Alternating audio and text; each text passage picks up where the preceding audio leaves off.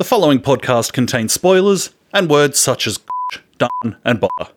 Mate, did we watch a thing this week? Yeah, we did.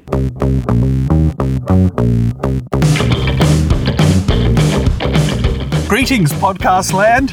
Thanks for joining us here at We Watched a Thing. As always, I'm Topher, and I'm joined by Billy. As always. I'm not sure the listeners will recognise your voice, mate. I don't know what you're talking about. How the hell have you been? We have not recorded together in, 3.5 months? What have you been up to? How have you been? Oh, just taking it easy, man. Yeah? Yeah. Just life's very living relaxing. your best life? Yeah, I can imagine. Yeah, just hanging out by the pool, having some cocktails and stuff, are you? That's it, mate. Babies look after themselves. Yeah. How is your beautiful little baby? She's good. She sleeps like an absolute trooper. I don't know what everyone's complaining about. I can only assume bad parenting by everyone else. Obviously.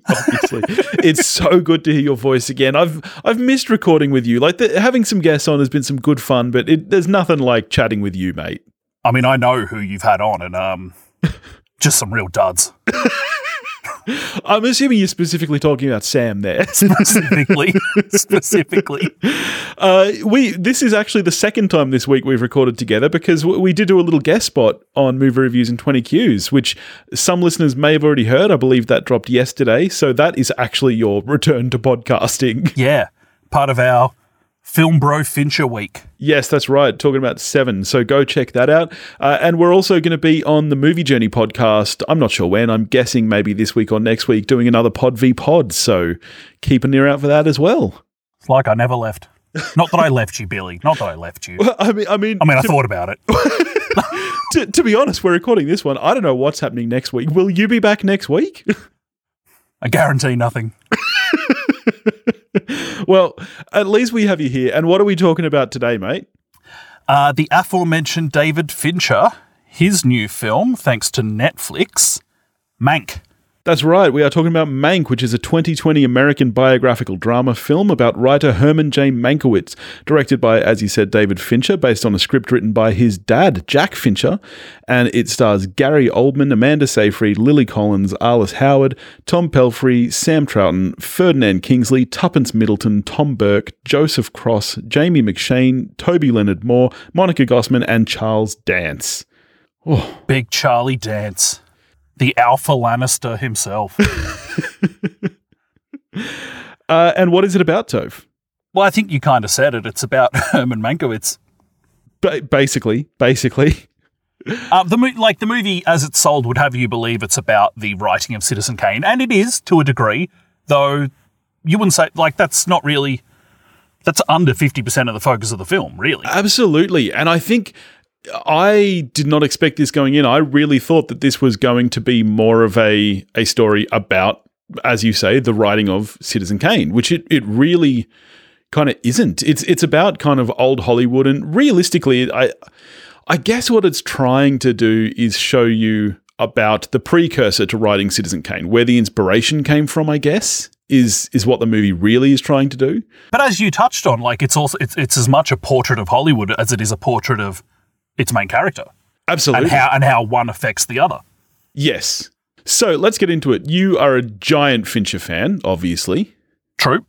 And Fincher hasn't made a film in, what is it now, 8 years? 6 years ago it was Gone 6 Girl. years. Yeah, wow, crazy. You obviously were very keen to this. You got out there. We were lucky to get this in cinemas about 2 weeks before it goes to streaming. I think it goes to streaming tomorrow for you listeners. So you obviously went opening weekend. You were pumped. How did you feel about it? Well, look, it was the first time we had a babysitter, so I was pumped, man. I was having a ball. Some people have that, first time they're away from the baby, they're like constantly, oh, what's going on, checking the phone. I was not. Yeah. Either because I'm a bad parent or because I had David Fincher. And so that's where my attention was. Straight away, just before we get any further, Billy. Yeah. I just need to do this. Okay. Straight off the bat, I need to talk to you about the score. Yes. Okay, yes, let's do it. Not really, though. I just want to ask you about whether you think Netflix got value for money out of paying Hans Zimmer to do them up, and you opening Netflix theme for the cinema. Oh, did they? Exactly. Did they? Is that true? That's true. I don't know, did you notice that the music when the end came up was any different than it would normally be? Did not notice, no. Yeah. It's new. Zimmer must have been paid, I reckon, decent six figures? Oh, fuck. Just throwing money into the wind. Netflix? Having a blast. It's like a 3 second, probably less. Usually it's just like one note. Yeah. So it's a bit longer than that now. Okay. I didn't notice. But yeah, good for you, Netflix. Is that exclusive for cinema, or will that? Yeah. Okay, so when this movie drops to streaming tomorrow, it'll have a different end sound that's not Hans Zimmer. That is my belief. Wow. That those of us who got the cinema experience of Mank also get the cinema experience of Hans Zimmer's Netflix theme.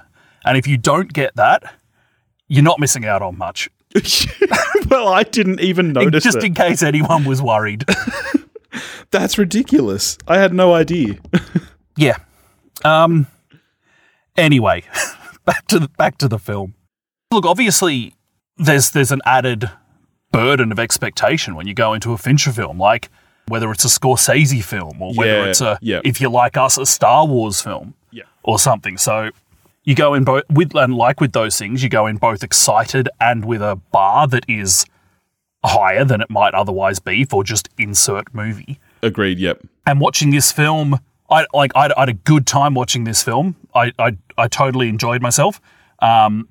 Certainly didn't feel overwhelmed by the experience. And in the it's about 2 weeks since I saw it. Over the past 2 weeks, just my opinion of the film has grown when I just think about what Fincher was going for and how he did it. Absolutely. I agree. When I first walked out, I'm not going to say I was disappointed, but I walked out thinking, okay, that was good, but not great. Yeah, certainly didn't walk out thinking, well, that's on Fincher's Mount Rushmore. Yes. And now I've given it a little time and I have found myself still thinking about the film, and like we both like Citizen Kane. You love Citizen Kane. And like this movie did make me want to read more and research more. And I love a movie that does that. I have some quibbles with the truthfulness of it, I guess, which we can get into later. But overall, yeah, I agree. My opinion has grown. I do feel like the movie is kind of double burdened because not only is it under the burden of being a Fincher film, it's under the burden of being about one of the greatest films of all time, ostensibly. So, and I did rewatch Citizen Kane this morning, and I have to say, as much as I love Fincher, that I think is how you know what a good director Orson Welles was, is that I think that rewatching Citizen Kane after watching Mank made Mank look boring. I don't think it is Fincher's stylish film, I will say.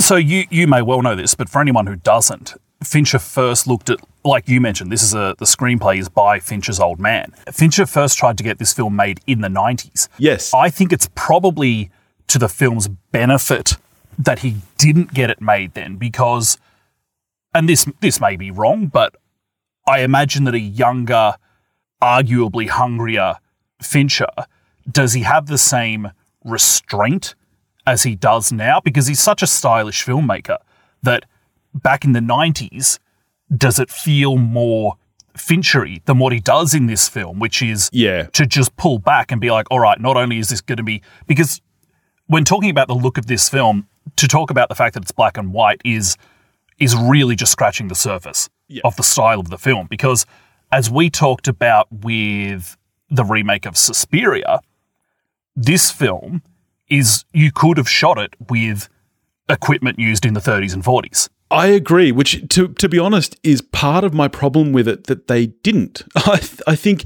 there's a lot about the presentation. Obviously, not only is it black and white, it was actually filmed in black and white. There's no colour version of this film. Having said that, though, it was filmed on red cameras, so it was digital, but it was just filmed in monochrome from the beginning. Yeah, it was shot. I think it was shot with the 8K. It was, the red 8K and then monochrome. And then they just like slapped the image around in post-production until it had degraded enough to a point where they're like, yes, this is what we want. But here's part of my beef with it. I kind of wish that they had just leaned right in and shot on film, because film stock does have its own, and even there are various kind of film stocks that, some lean more into blues, some are kind of darker and grainier. Like, I kind of wish that they had just leaned right into that and gone film. Like, if there's ever a reason these days to shoot on film instead of digital, I feel like this film was it, and I'm a bit sad they didn't, because I do think you can tell that it's been digitally slapped around. Like, there are times where you see little film burns pop up and it's like the exact same film burn used like 2 or 3 times, and I'm like, yeah.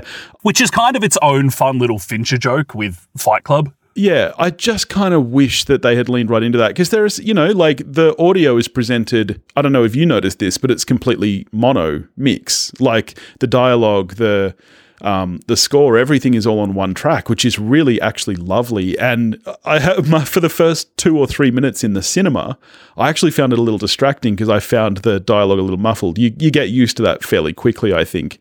You do notice it right from the off, don't you? The first time that they're where one of Mank's handlers is speaking, and it's like, yes, oh wow, that really does sound different. That's right, yeah, and I think that's lovely. And the beautiful score by Trent Reznor, which is, this really shows his versatility. I think if anyone thought that like his previous scores were flukes, or that he's, like, this score is all done using period authentic instruments, and it's really gorgeous. It, like, the whole movie feels like, I think you said earlier, like the 40s.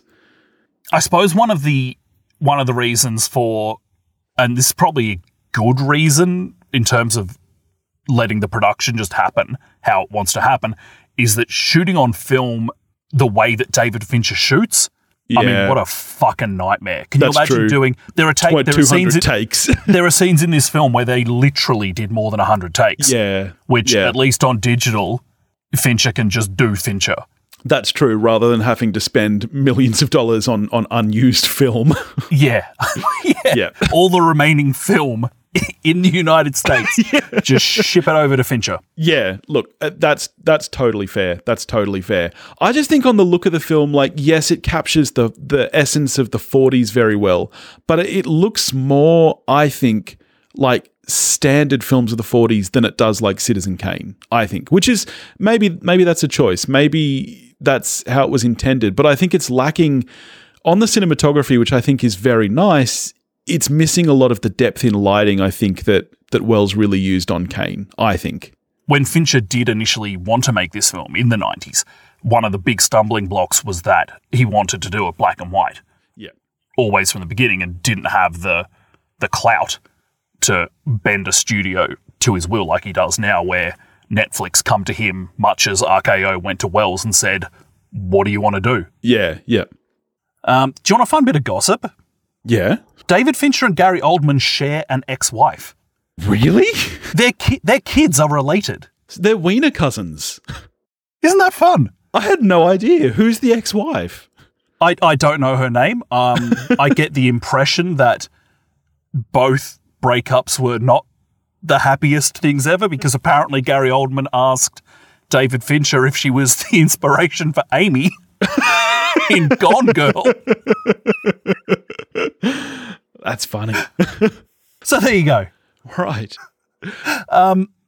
Surprising in this film that Hearst ultimately is not the villain of the piece, which going in was my expectation. I was like, so is Hearst going to be a stand-in for instance, Murdoch? Yes, yep.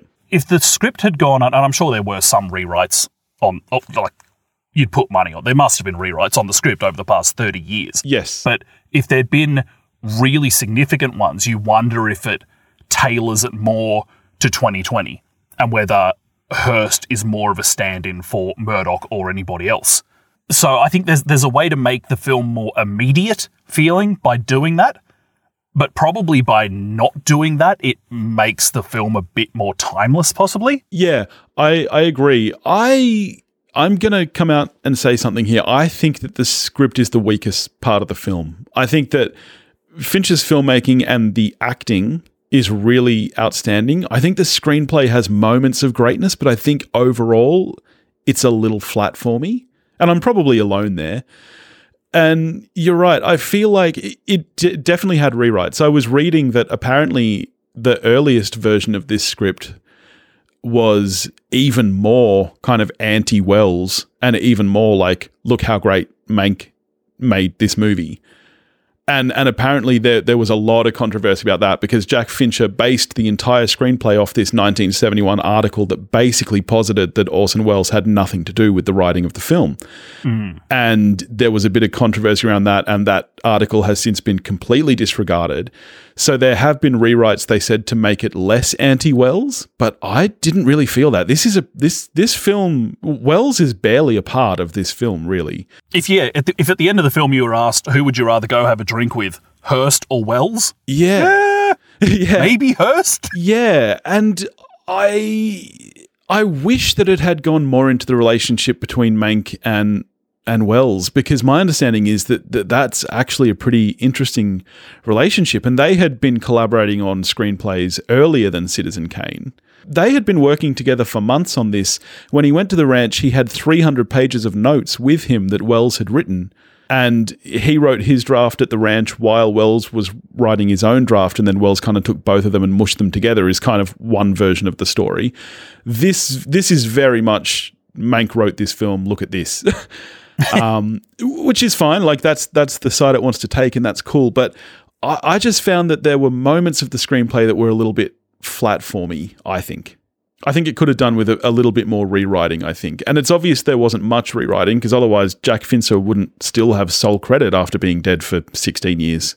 One thing I really like about the shooting is the way that Fincher stages a lot of these scenes, where he's not moving the camera in a way that he might normally.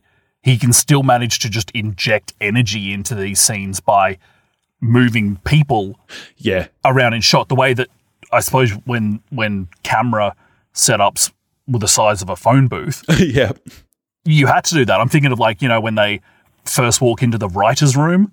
Yep. There's still a lot of energy in that shot. And I remember watching that scene and just thinking about how long did it take to figure out where everyone needs to be and what time, and to drill it into everyone to actually execute it that way. And it's not a flashy scene, but I bet it was a serious task to actually record that scene. Yeah, true. And there are some beautiful scenes. I love the chemistry between Oldman as Mank and Amanda Seyfried as Marion Davies. The scene where they leave the party and they're having a drink and just walking around the estate together is so beautifully shot and constructed, I think. I mean, that's the heart of the movie, really, isn't it? That relationship. It is, yeah, definitely. Yes, absolutely. Of so many people who are intentionally depicted as being subpar humans. Because even, one of the studio heads, Mayer, he comes out of this looking, again, of the people who come out looking worse than Hearst, which I wasn't expecting, is certainly Mayer of the last M in MGM. Yes. Absolute flog. And I imagine this is like how gleeful it must have been for Fincher, who has had an at times torrid relationship with studios. Yeah. To just be like, well, this is going to be fun. Yeah. Yeah, she comes off very well, given that, in Citizen Kane itself, the character based on her kind of comes across as a little bit talentless. They really show here how charming she was. And I was reading that part of the reason that her and Mank bonded is that they bonded over alcoholism, basically. Just kind of like you and many of your friends. I just think that she comes across so well, and Amanda Seyfried plays her perfectly. I don't think there's a bad member of this cast, actually. But man, I mean, I really, really need to shout out, and he doesn't have many scenes, I mean, really at all. He's in, 2-3 scenes, but Tom Burke as Orson Welles is pitch fucking perfect. Like, he looks like him, he sounds like him, but it doesn't come across as an imitation. He's brilliant in the few scenes that he's in. The thing I really like about not using Wells that much in the film is that because he is this kind of mythical figure, if he's there all the time, he becomes just a person. That's true. Yeah. But there is like that relationship is like the Mank Wells relationship is fun. Just this kind of balance of the Wunderkind, setting out to make this masterpiece at the beginning of his career, whereas this other guy is setting up this masterpiece at the end of his career. Yeah. There's certainly a lot there to play with. So while like I don't necessarily want more Wells in the film, you can imagine it could be done and done really well. Yeah, I agree. But that's not what the movie is. That's the thing. It's not the story it's telling, but it is the story that I guess I was set up to believe it was telling. Like when I walked in there, my assumption was it was a movie about the writing of Citizen Kane. So yeah, I was expecting more of that play between Wells and Mank, which, as you said, I think that's a really interesting story. But it isn't this story, and it has been, and that's why I think the movie has gone up in my estimation since I saw it, because when I walked out, I was like, yeah, that's not what I thought it was going to be. But over time, I've come to appreciate what it actually was. Tough to come up with 2 hours of content on writing a script. Well, yeah. I'd have thought. Yes. Yeah, that's true. I do love the structure of the film, though, and obviously playing on that non-linear storytelling, from Citizen Kane, the device of, the script coming up showing flashback. Yeah. Big fan of that. And I think that the structure, even though it jumps around, it's never hard to follow. It's always clear as to what the purpose of each flashback is. It's not like it's showing you the building of the story, but in some ways it is. And yeah, I do appreciate that. So Tuppence Middleton in the film, who is younger than me, is married to Gary Oldman. whose name is literally Old Man. Like, he is an old man. I was like, if this is like a Fincher joke, it is sensational. Or is it a comment on Hollywood, both old and current, or is it just Hollywood being Hollywood? Well, here's the thing though. How old is Oldman in real life? Significantly older than Mank is. Well, because that's the thing. Mank is he says it, he's 41, 42. And that is, really in the back end when in most of the flashbacks he'd be in his 30s. Yeah. Which is crazy to think you can about tell Gary that it's Oldman.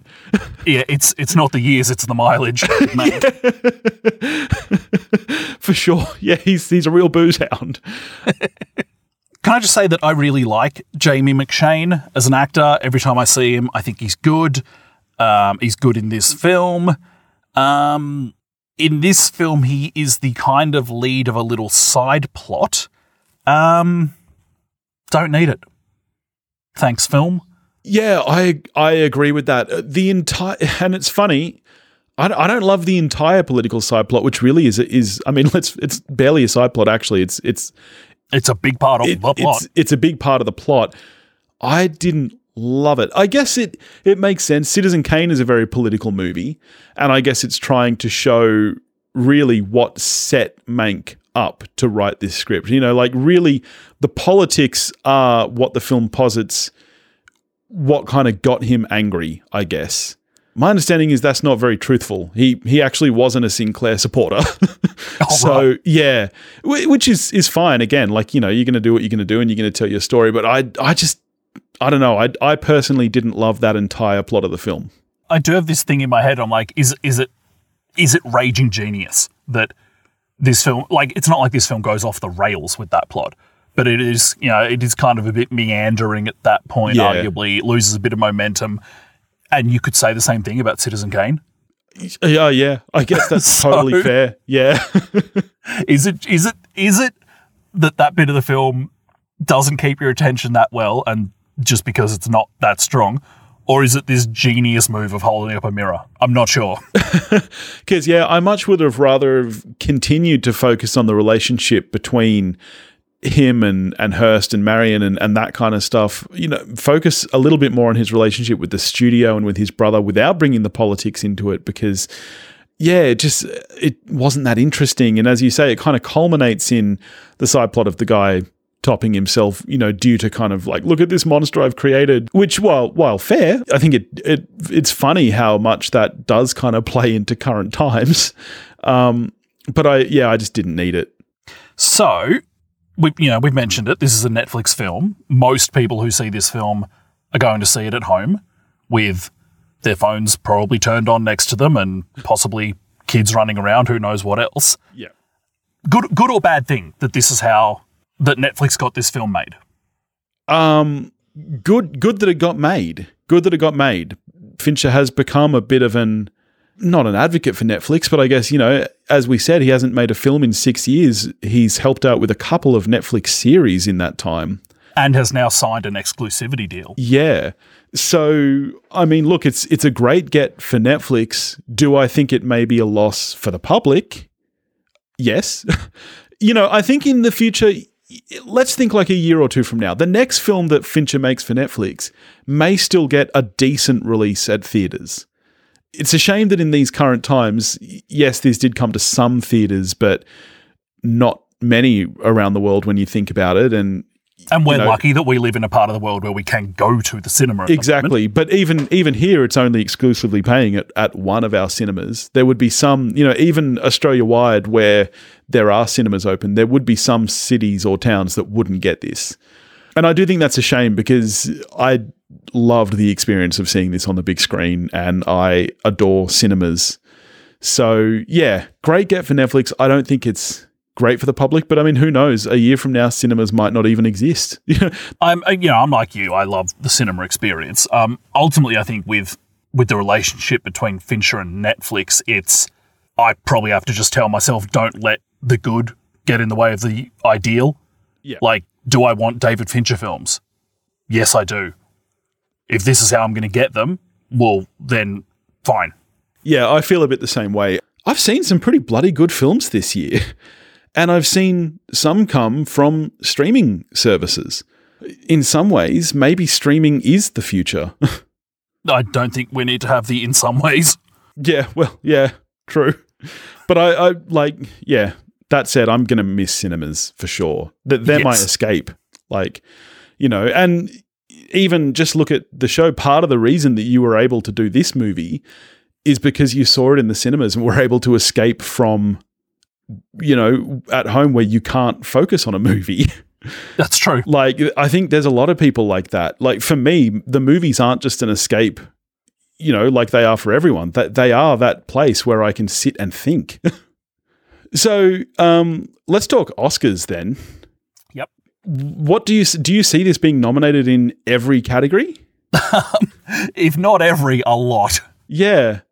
I see particularly, we know that Hollywood loves movies about Hollywood. I think this has a pretty bloody good chance at Best Picture. Let's say quite possibly 3 acting nominations. Fincher will get a nomination for directing, Best Picture, score, editing because it goes back and forth and they love that. Yeah. It's getting a lot. Yeah, and I think it has an extremely good chance at winning a lot. Yeah, like you said, they fucking love movies about movies. Yep. So we've still got, another 2-3 months or so of releases to come. So I guess we'll see what else pops up. But I think that as it currently stands, this movie has very high shots at winning quite a few, which this could be the year that Netflix take home Best Picture. It could. There's things coming which, I remember hearing about them when they were at, whatever film festival they were at. Yeah. And so there's films out there that I know people who have seen them absolutely love, but they're not out there yet. Yeah. So I suspect there is serious competition coming for Mank, but at the moment it's the one that's out there and it's on Netflix so everyone can see it. The big question will be how much do the Oscars keep up this feud with Netflix? Yes, who's going to be the William Randolph Hearst and just garbage this thing? Yeah. Who's going to put out the newsreels saying "fuck Netflix"? Exactly.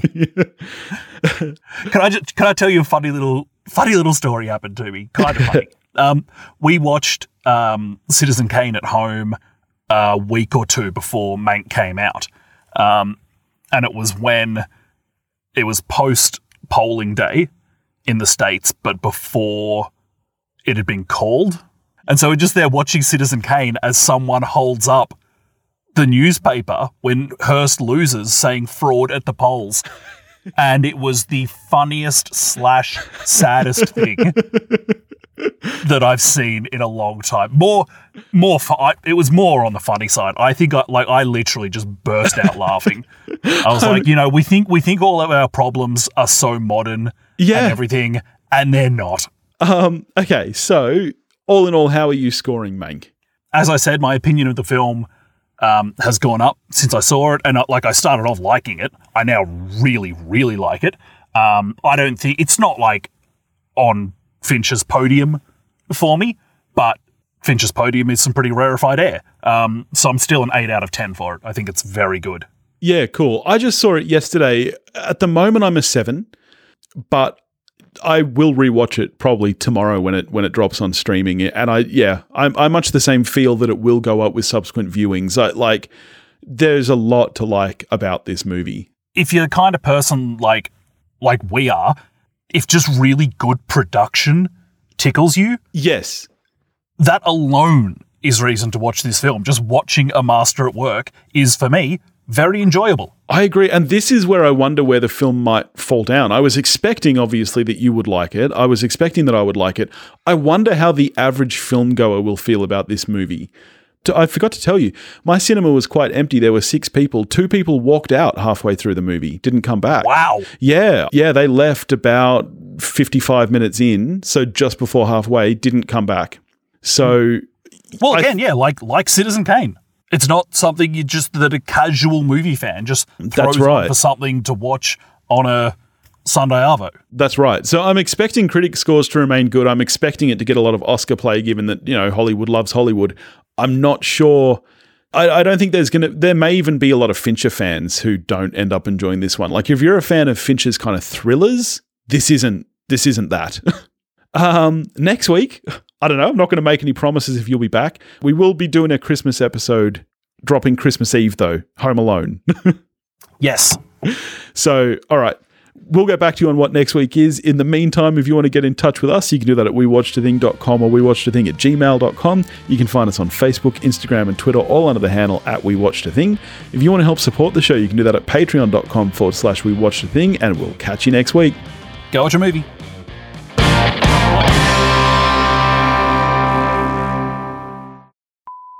So you're in the car? I'm in the car. We'll see how we go. How bad can it be? Got to be better than our first ever episode, right? Oh, that's true. That's right. For that, we were sharing a lapel. In the basement. with the water running over the pipes. Can you believe that was 3 years ago, 2 weeks ago? Wow. Yeah, it was like the 20th of November. That's insane. What did we do to mark the occasion? Nothing. What we did was had a guest on the show because you didn't want to record with me. Yeah. I was like Daniel Day-Lewis in There Will Be Blood. I've abandoned my child! You could watch it on × 2 speed like I did with Citizen Kane this morning. I cannot believe you're putting that out into the world, that information. Look, in fairness, that is some shameful shit. No, here's the thing. I've seen it before, guys. This wasn't my first viewing or anything. I've seen it before. I just wanted to refresh myself. And what I really wanted to refresh myself on was the look of the film. So I felt justified with that. Mate, you'll have to answer to God, not me.